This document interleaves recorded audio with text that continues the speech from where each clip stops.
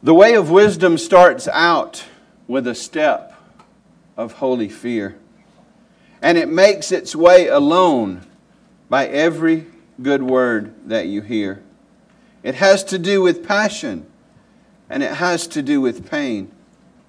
It has to do with one who has both died and rose again. A song, The Way of Wisdom by Michael Card. But see, today, as I said, we see another symptom of life in a fallen world, and that is the devaluing of wisdom, or the failure to prioritize and pursue true wisdom. Even today we have very few people and even very few leaders who prioritize true wisdom, and we'll talk about what that is. And in these verses 13 to 16, we see the priority of wisdom portrayed with a comparison. You have a comparison of a wise youth and an old and foolish king. Who had the right priorities? The title today is The Priority of Wisdom. And what I want you to see, and what I want us all to see, and what us all is not just to hear but to believe, is that if we're going to live a successful life as God defines success, if we're going to live a successful life in this fallen world, you must prioritize wisdom over everything else. You must prioritize wisdom. Solomon's driving us above the sun as he shows a comparison here to teach a lesson. We've already talked a little bit about wisdom and more about just human wisdom before, so we're going to shift that a little bit today. We're going to look into this comparison of this poor youth and this poor wise youth and this old foolish king, and see what we can learn from it. There are some challenges in this passage. There are some places where, if you read Dr. Shaw's book, it's like, okay, who's this pronoun referring to? Is it the king? Is it the youth? And how do these connect? And in some ways, this book is a lot like Proverbs, where you have these little sections. But there's something here. The conclusion is clear. It's right there on the page for us, and that's really what I'm drawing most of this from. But look first, there's a comparison here. There's a comparison between these two people.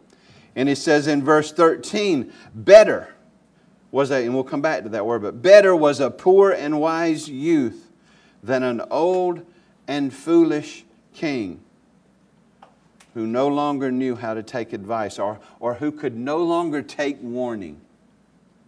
Why? Because doing what is right in his own eyes, he's the one that's right. He's the one that's king. He doesn't need anybody to tell him what to do. He's got it all figured out. For this is probably the youth. This is where some of the struggle comes in, the connection here. But it doesn't make any sense if the he is not the youth. He went from prison to the throne, though in his own kingdom he had been poor.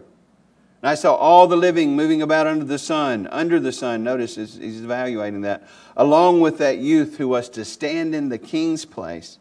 There was no end to all the people, all whom he led, yet those who come later will not rejoice in him. What's that saying? Even this young youth who gets to the king, to the position of king, he too will be removed someday. He too will pass on. He too won't be remembered. Very few are remembered, and most of the kings of history that are remembered for bad reasons. When you look at the history of Judah, Israel didn't have a good king after the split, and Judah only had a few. It's just king after king after king, and most of them, it says, evil in the sight of the Lord. This comparison between youth and age, between prison and lack of prosperity to in the palace and having supposedly have it all. But look, first the young man and the old man. Most people tend to think that youth is better than being old. In a lot of ways, we agree with that, right? I've said this before. Youth, enjoy it. Enjoy the youth. Check engine light's not on yet. It'll come. But most people tend, if we're thinking about it, if we had a choice between being old and being young, most people would choose young. Right? They would prioritize young because we think we're healthy and sleek and, had all of those advantages. And here we have an unnamed youth and an unnamed old king, because that's really not the point, who these people are. There's a comparison being made. So most of the time, just comparing youth and age, we would choose youth. But this king, he has some advantages. He's rich. He's king. He's in power.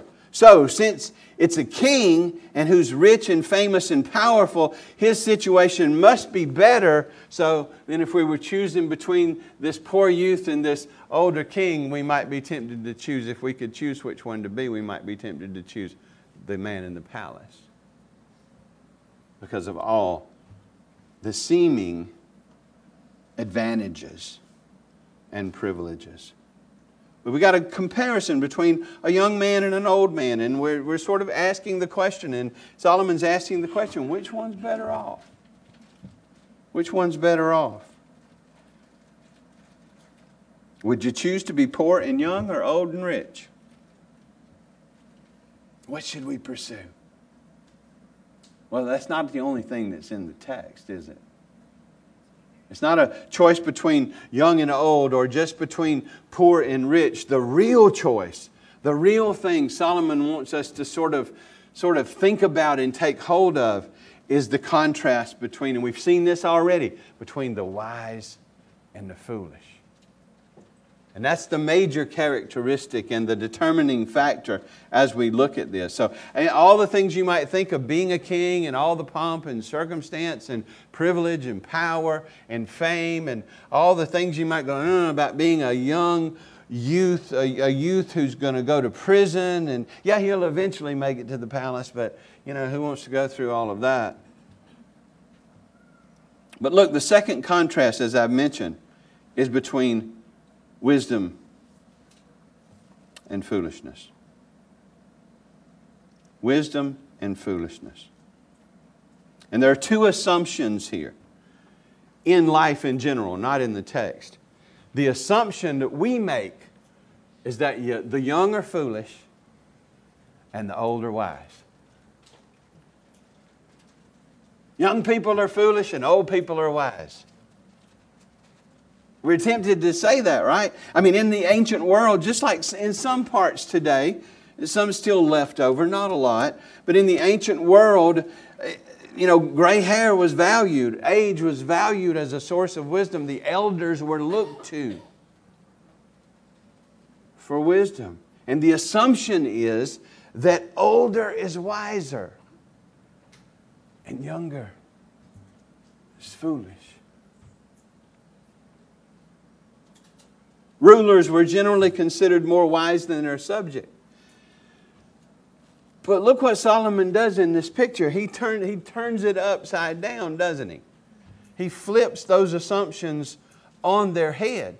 Because the comparison is between a poor and wise youth and an old and foolish king. You can even be a king and be foolish. But listen to me, people, especially older people. You can be a young person and be wise. And some of these young people might be wiser than some of us.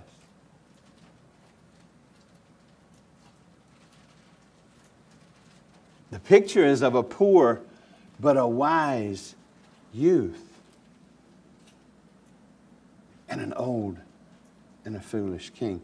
The young person is the wise person in the picture. And the old person is the foolish person. Young people, if you listen to me today, I will tell you how to be wise. Maybe even wiser than your parents if they don't follow what I'm going to also tell them today. And older people and young people, I'm going to tell you how you can be foolish. And really none of us sets out to want to be foolish, do we? But the contrast, the real contrast here, although it's dressed up in different ways and there might be sort of a little bit of a sleight of hand to get you to think what's the best place to be in, the real contrast here is between wise and foolish. And He doesn't make us guess. He gives us some details about these people and their lives, but He doesn't make us guess about what the conclusion is. Look back in verse 13. What is the very first word? Better. Better. If you had the choice to be either of these two, you should choose the wise youth, even if it meant imprisonment and all of the hardship that came with that. Listen to me, wisdom is better than power.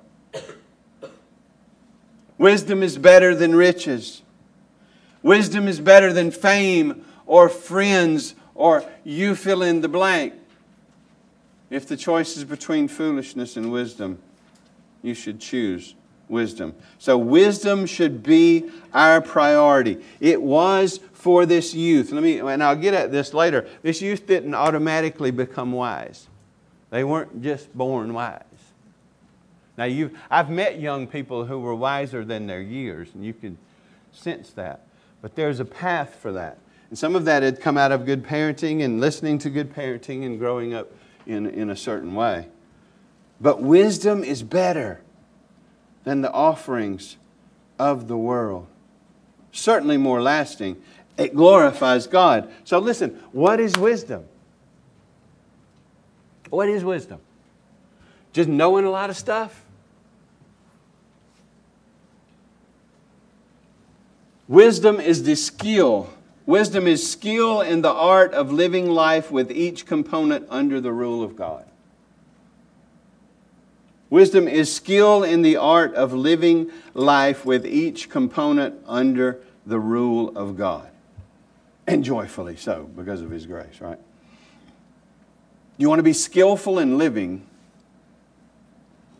you have to be living in accord with the way you were created, living in accord then with the way your Creator tells you were created and what His will is for you.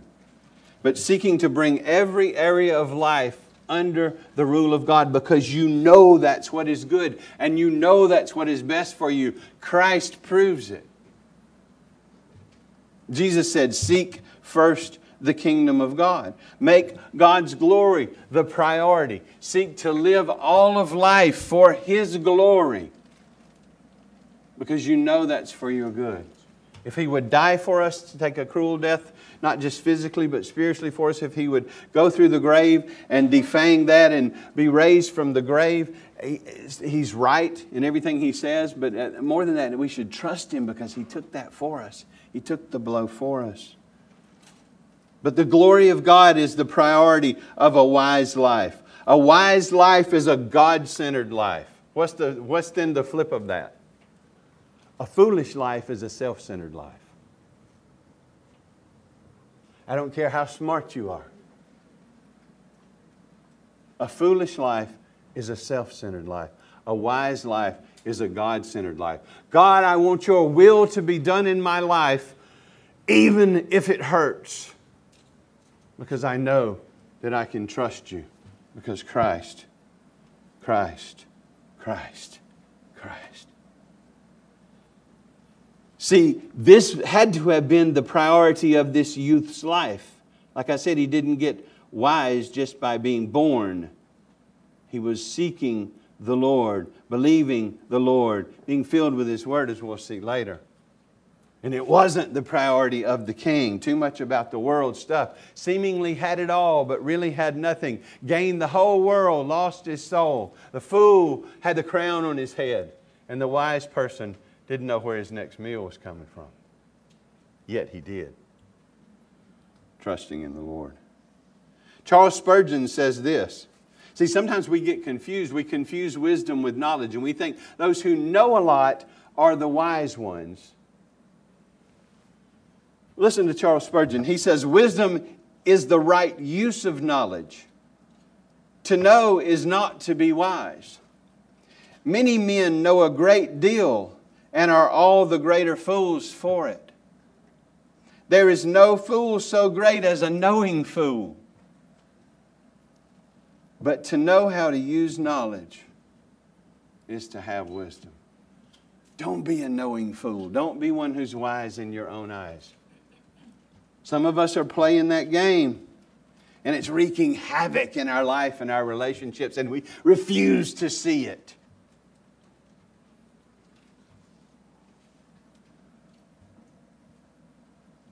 Wisdom, according to Scripture, John MacArthur said, is skill in living and applying truth. God's truth. Skill in living and applying God's truth. Certainly you have to have a knowledge of the Word, but that doesn't mean you're wise. Satan knows this book from Genesis to maps.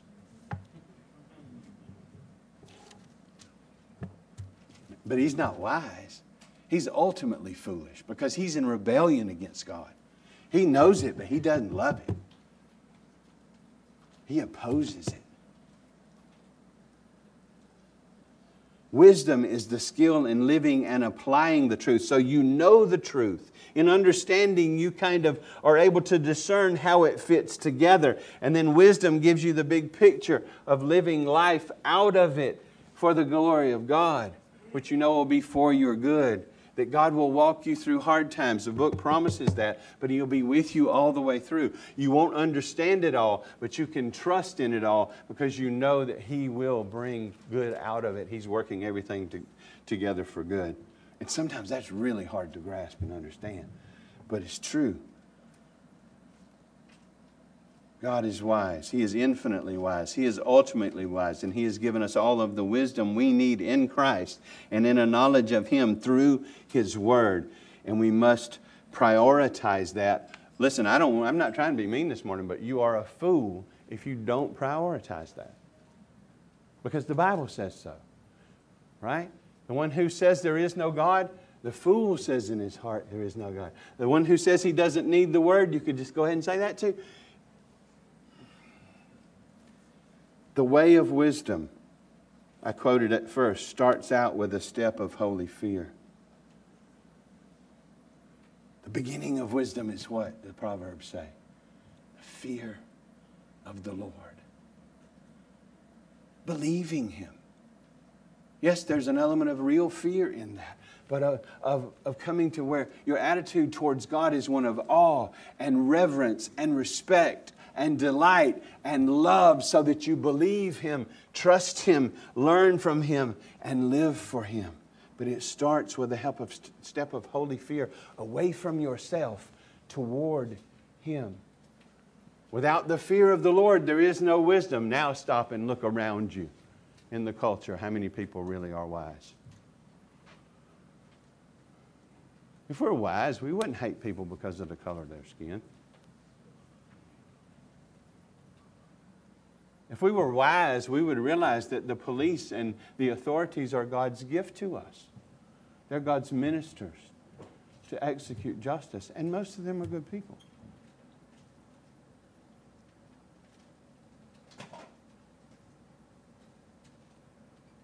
There's so many things I could fill in on that.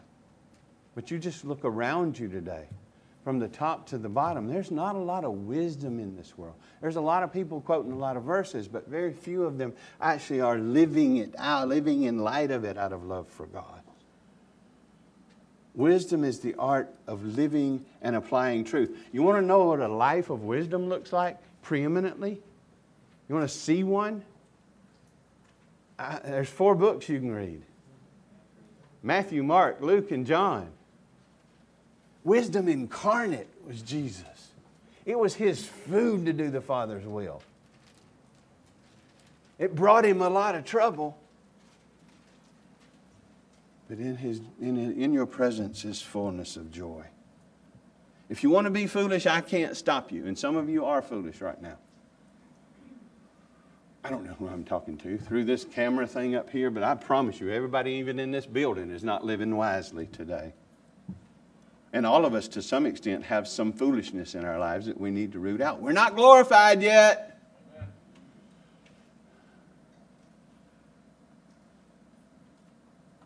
How do we prioritize wisdom? How do we shift our perspective? How do we stop longing after the things of the world and prioritizing those? Not that necessarily there's anything bad about being a king or having a lot of stuff or none of that. If God gives it, use it well.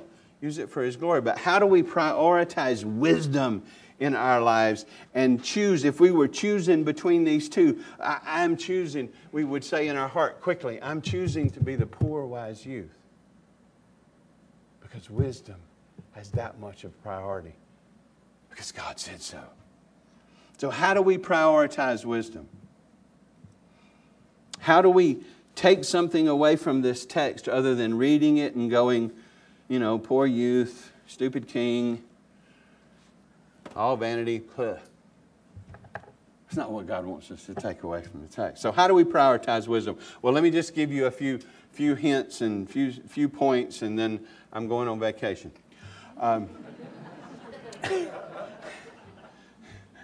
You'll have to figure it out with Mike and Corey and Sam. No. The first point is we find it in Jesus. If you don't find it in Jesus, you don't have it. There's some common wisdom out there, but real, true, godly wisdom has to be found in Jesus. The first step to wisdom is the fear of the Lord, and there is no fear of the Lord if we're rejecting Christ, His Son. Look at this in Colossians 2:1, and I'd encourage you to read Colossians. You can do it in 10 minutes, but bore into it. It's a really good little book. But it says this in Colossians 2, "For I want you to know how great a struggle I have for you and for those in Laodicea, for all who have not seen me face to face." This is Paul talking to those believers. "That their hearts may be encouraged, being knit together in love." Worked on that last week with us in community, right? "To reach all the riches of full assurance and understanding and knowledge of God's mystery, which is whichever Savior you choose." Which is Christ. Jesus Christ. Jesus the Messiah. Yeshua HaMashiach, however you want to say it. Now watch what it says about Jesus. "In whom are hidden all of the treasures of wisdom and knowledge." See, one of the reasons Jesus came into this world is the world was foolish and had no wisdom. We had rejected God and His ways in favor of our own ways. We were wise in our own eyes. We have broken every one of His commandments in thought, word, and deed. We could not save ourselves. And so Jesus came and lived a perfect life, fulfilling God's law in thought, word, and deed. Providing, remember we sang it, my righteousness is Jesus' life. Providing a perfect righteous standing for His people before God to be received by faith. And He took our guilt upon Himself, and on the cross He took our condemnation, our punishment, not just the physical part, but spiritual part. Father turned His back, poured out His wrath on His Son. His Son took that willingly to save His people. And He went into the grave, but He didn't stop there. He went through it. He blew the doors off of it, not so He could get out, but so we could see He wasn't in there anymore. He was with His disciples for more than 40 days, seen by over 500 people at one time, ascended into heaven, and He's coming again. Christ died for our sins according to the Scriptures. He was buried. He was raised the third day according to the Scriptures. Evangel out there, tell them John 3:16. He told me that this morning. "For God so loved the world that He gave His only begotten Son, that whosoever believes in Him, trusts in Him, shall not perish." Why? Because Christ took that for them, but have eternal life. Having Christ, we have a lot of treasures, one of which is a treasure of wisdom, if we'll believe Him and follow Him. You know, the Christian life is not just receiving Jesus like some sort of ticket so we don't go to heaven and then just marching on with our own agenda. He says, the Scripture says that He died for us, that those who live may no longer live for themselves, but for Him who died and was raised from the grave. Christians are followers of Jesus, and one aspect of following Jesus is learning from Him. How do we learn from Him? Through His Word. The Spirit of Christ, the Holy Spirit, teaches us the Word. This is about Jesus from Genesis to Maps. So that we would come to trust Jesus and prioritize Jesus, therefore prioritizing His Word, knowing His Word, doing it in community so that we can live together in Christ, one mind, and grow in living for Him on mission.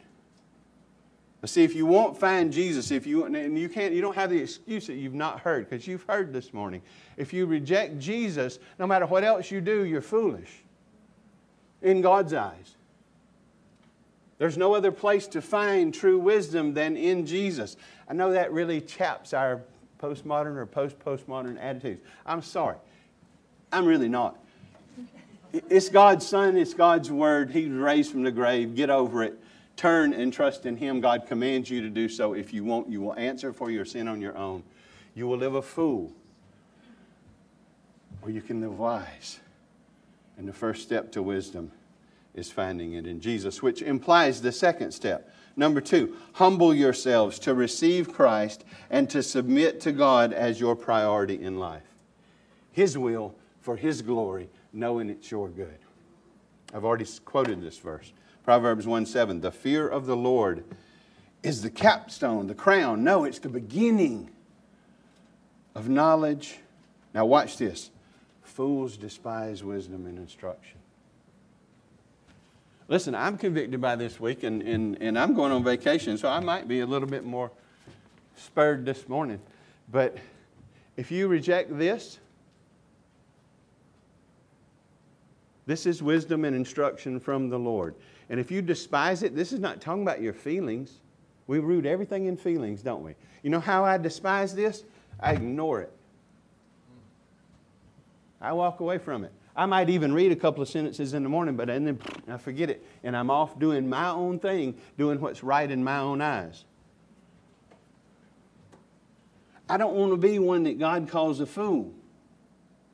I hope you don't. Young people, don't be one God calls a fool. You want to be wise? You can be wise at a really young age.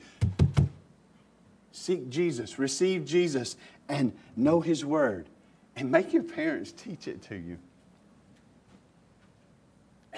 Challenge your parents. Mom, Dad, I don't see you in the book. What's up with that?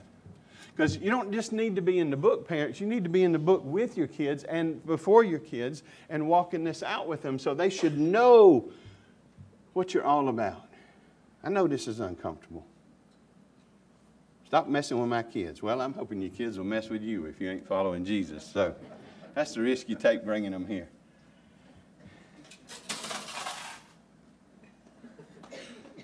Fools are wise in their own eyes, and they think they don't need the Lord or they don't need His Word. I mean, there are people who actually say, I have my relationship with Jesus, as though it's just some special mystical thing. And either they say it out loud or they say it by their actions. I don't really need this. When Psalm 119 is telling us it's our life. We should delight in it. It should be our treasure. Why? Through it we know God and we know how to live for God. Through it we know Christ and are forgiven of all of our sins and have eternal life as our hope. If we continue to be wise in our own eyes and just rely on what we think, that is a recipe for destruction. And you might, like this king, you might get everything in this life. And then stand before God and realize you had nothing. What does it profit a man, woman, boy, or girl to gain the whole world and lose their soul? Implied answer, nothing. Nada. Worse than nothing. Get your eyes above the under the sun. Look above the sun. There is a God. The repeated message. He's coming. He's going to judge the world. Humble yourselves. Receive Christ. Please I beg of you, I implore you, I exhort you, don't stand before God by yourself and try to answer for your life. All have sinned and fall short of the glory of God. None deserve eternal life. God won't grade you on the curve. If you're not standing in Jesus, you have not kept His law in thought, word, and deed, which means you have sinned, and you will receive the judgment for that. The soul that sins shall die. Not just physical death, eternal death. Don't rely on what you think. Rely on what God says. Even Yoda said, many of the truths we cling to depend on our own point of view. Hollywood slips up and gets it right sometimes. Don't get all your theology from Star Wars, or it's really bad. As far as theology goes. It's entertaining, science fiction, but don't lean on your own understanding. It won't pay off. Even if it pays off seemingly in this life with all this stuff, it won't pay off before the judgment of God. Now, okay, so don't just find it in Christ and humble yourselves to receive Him and believe what He says, feed on His Word. You have to do some work. You're going to be wise, it's going to take work. Number 3, dig for it like treasure in the Word. God doesn't make it easy on His children. Parents, don't make it easy on your children. They're going, oh, hush, please don't say that. They need to learn to work and earn their way and know that the world's not going to give them anything. Besides, God says part of following Him is working hard for what we get. But we need to dig for it like treasure. We won't if it's not our treasure. Okay? So the gospel should make the Word our treasure. Christ should be our treasure. Christ can't be your treasure if the Word's not a treasure. Theology is for everybody, not just pastors and preachers and missionaries. You're all theologians. You're either good ones or bad ones, but you're all theologians. And we all have blind spots, so we need to be constantly being shaped by what He's revealed. But look at this. We'll look at one section, and I'll go on vacation. Leave you alone for a little while. Proverbs 2, 1 and 6. Look at this. Or 1, 2, 6. Look at verse 1. My son, if, there's an if-then statement going on here, right? We'll see it. If you receive my words and treasure up my commands within you. Okay, so the first step here in this passage of being wise is treasuring His commands within us. What is that? Memorizing. Storing up His Word in our hearts. I've got little children out there this morning quoting Scripture to me. Come on, if they can do it. Right? We make so many excuses these days. You don't have it memorized if it's on your phone. That's not your brain. That all might get taken away someday. It's in your heart. So the first step, according to these verses, my son, if you receive my... And we'll get to the then in a minute. You'll see it. But the first step here in verse 1 is to treasure up His commands within us. Some of us chafe at His commands. We don't like His commands. We don't want to keep His commands. That's showing you don't have a new heart. You don't have salvation if you hate His commands. Let that just be it. Don't get mad at me or you or anybody. Don't let it be a red light on the dashboard. Why doesn't my heart like what your heart likes, God? But part of being wise is memorizing. See, we got work to do. Peter said, make every effort to add to your faith growth in grace, basically. Go read it, 2 Peter 1. It's not a let go and let God life. Treasure up His Word within you. So the first step to being wise is memorizing Scripture. Second, verse 2, look at it. Making your ear attentive to wisdom and inclining your heart to understanding. Notice we said we get the facts, now we're working on understanding. Meditation. Listen, meditation is not being a guru and sitting with your legs twisted up like Gumby and going, trying to empty your head. Our heads are empty enough as it is. Real biblical meditation is thinking about the Word of God. chewing on the Word of God. So you read it, just a practical example, you read it in the morning and you take it with you. And as you have time, I know that crazy is normal these days, but ponder. Ponder the verse you're working on memorizing, or ponder what you read. As you ponder, you will begin to gain understanding, and it will deepen. But it won't come without it being in your heart so you can chew on it. Memorize, meditate. Now look, 3, prayer. I don't understand. I do understand. It scares me. And it scares me for you, but I can't tell you the number of people I talk to in counseling. Oh, our marriage is falling apart, or this is happening bad, or this is happening bad. And I say, well, tell me about your time in the Word and in prayer. Well, you start getting it. And they'll try to blame it on the kids. I don't have time because of the kids. I don't have time. You're not feeding your soul and you're having trouble. Now, not all trouble is because we're not feeding our soul, but there is trouble that comes from that. So the first step is to repent of that. God's not going to shortcut you and make like worth. You're original. He'll make like worth. You don't need His Word. Everybody else does, but you don't. You just lay down, I'll fix you, and you can go off happy. That's not how counseling works. Anyway, don't come to get fixed. I can't do that. Come to get challenged, to grow in Christ and to live for Christ. That's what we all need. But see, memorize it, meditate on it, and pray. It says right here, call out for insight. Raise your voice for understanding. God, help me. Shape my heart. Help me to understand and apply this Word. Help me to know You.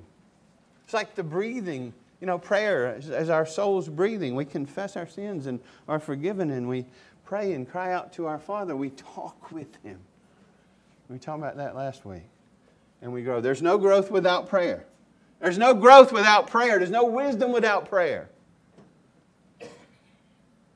We get so legalistic, we think we have to pray in this thing and it just kills our prayer life.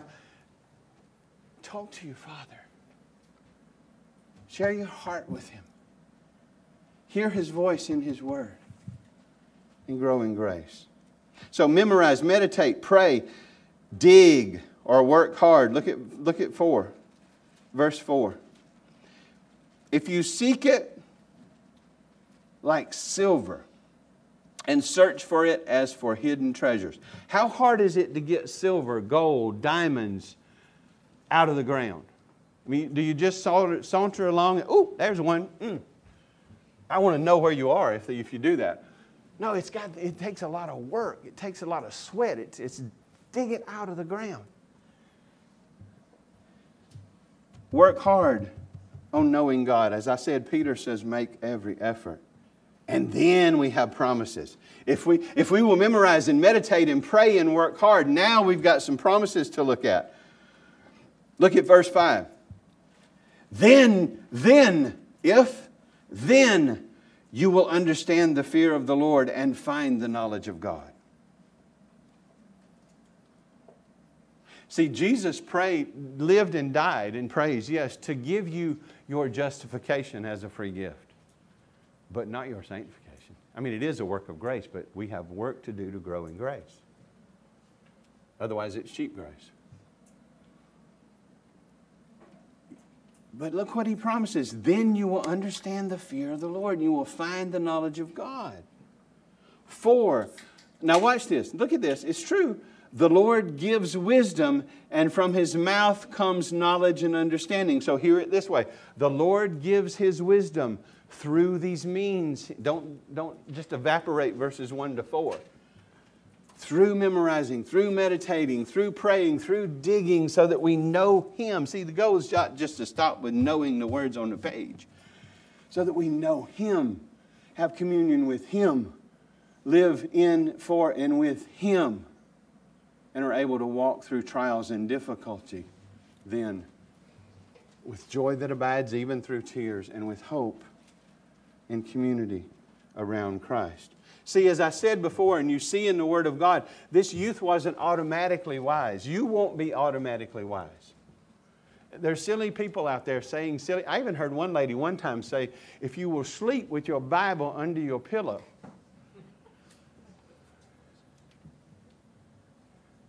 some kind of word Moses. It's just going to seep. No. If you'll wear a cross around your neck, you'll be delivered from... No. You got work to do. Pursue wisdom. And if you don't want to do this, it's probably a sign that you don't know Him. Just listen to that. And repent. And trust Christ. But this youth was not automatically wise. Even Jesus grew up in the Scriptures. This is the second Adam. He grew in wisdom and stature. How do you think He grew in wisdom? Yes, according to His divine nature, He was God, knowing all things. But He came to live as the second Adam, and therefore as a human He knows every temptation. He walked through growth and He memorized Scriptures. He was even able to ask very good questions at a very young age when He really wasn't lost. They thought He was. He was in the temple talking to the leaders. Jesus has walked the path. He calls us to walk it with Him. He will make us wise if we will trust Him. But it'll be through His means. Don't pursue being the old foolish king or just being foolish. Not being able to, I won't hear wisdom and instruction. I have it all figured out. I'm in control. I can do my own thing. I don't need God. Other than just maybe to get me to heaven. Otherwise, leave me alone. Not how it works. A.W. Pink, or Arthur Pink, he said this: the Bible is no lazy man's book or lazy woman's book. Much of its treasure, like the valuable minerals stored in the bowels of the earth, only yield themselves up to the diligent seeker. Has the gospel made you a diligent seeker of God? Such that you delight in Him and prioritize Him and believe Him, so that you delight in and prioritize His Word and lead your family that way. If you want to be wise, and you should, you must become a hardworking, prayerful, trusting miner in the Word of God. And we do that together. You're not Lone Ranger, remember? You'll have questions you don't understand. Ask your husband. Hey guys, ask your wife. Maybe your wife is more in the Word than you are. You're at home with her. Hey, honey, what do you think about this? Nothing wrong with that. You should be doing that. Right? But then ask me. Ask some. That's why do you think we do 9:15 class? All this, because we preachers, right? No. So that you can be helped and grown in grace and have your questions answered and be shown how to study the Word and all of these things. If you want to be wise, you must become a hardworking, prayerful, trusting miner in the Word of God. God has given you everything necessary, starting with His Son. Wow, if He would do that for us, what good thing will He withhold from us? If He would give us His Son to live for His enemies, to die for His enemies, to be raised for His enemies, to be justified, made His friends, to reign for now His brothers and His family, to take His gospel to the ends of the earth and to come back someday. If God will do, He will save us from hell. We should trust Him, we should treasure Him, and therefore trust and treasure. Dig in His Word. Prioritize wisdom. It is far better. That's what this text says. Better to be wise than foolish, really, if you remove the characters. Far better. Young people, pursue wisdom.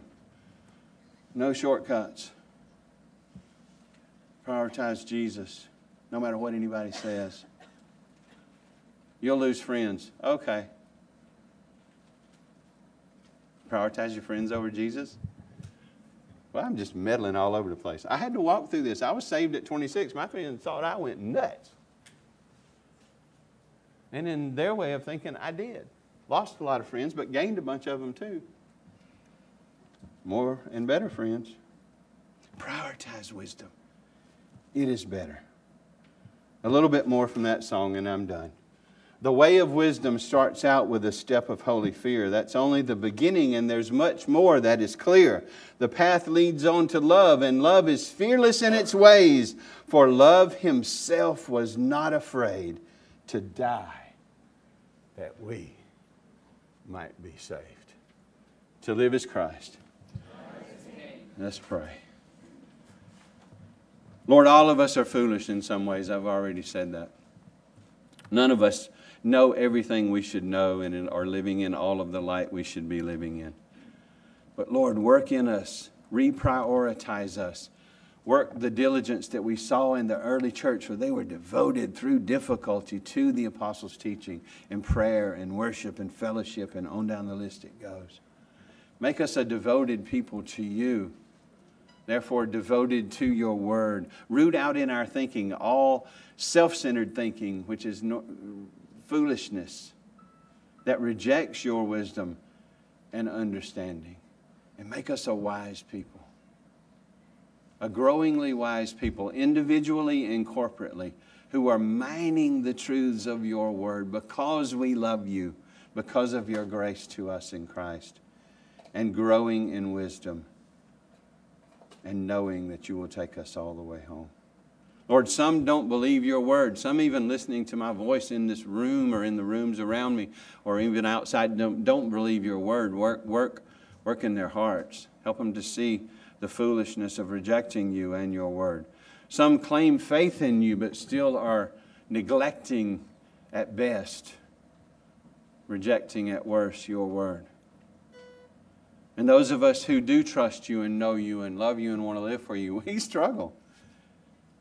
Help us. Deliver us from all the distractions and the lures around us and focus our hearts and our minds on you, that we might love and live for you and be on mission for you and do it arm in arm together for the gospel. Thank you for your word. Thank you for your word. Your word incarnate, your Son, your word written, that we might know you and your salvation and trust and rest in Christ. So those who don't know you this morning, I pray that you'd save them, that you'd draw them to faith. Those of us who do know you, afresh and anew, challenge us and encourage us and move us by the power of your Spirit to take you seriously, to take your word seriously, to take living for you seriously, and to encourage one another in the fight that is the Christian life. Have mercy on us and help us, Lord. We thank you for the fact that you are doing exactly that. You are working in us through your word, and you won't give up. You won't stop, because you loved us first, even before the foundation of the world, and sent your Son to save us. Thank you, Lord. We cry out to you and praise you. Rest in you and trust you. Do it all in the name of Jesus, our Savior. Amen.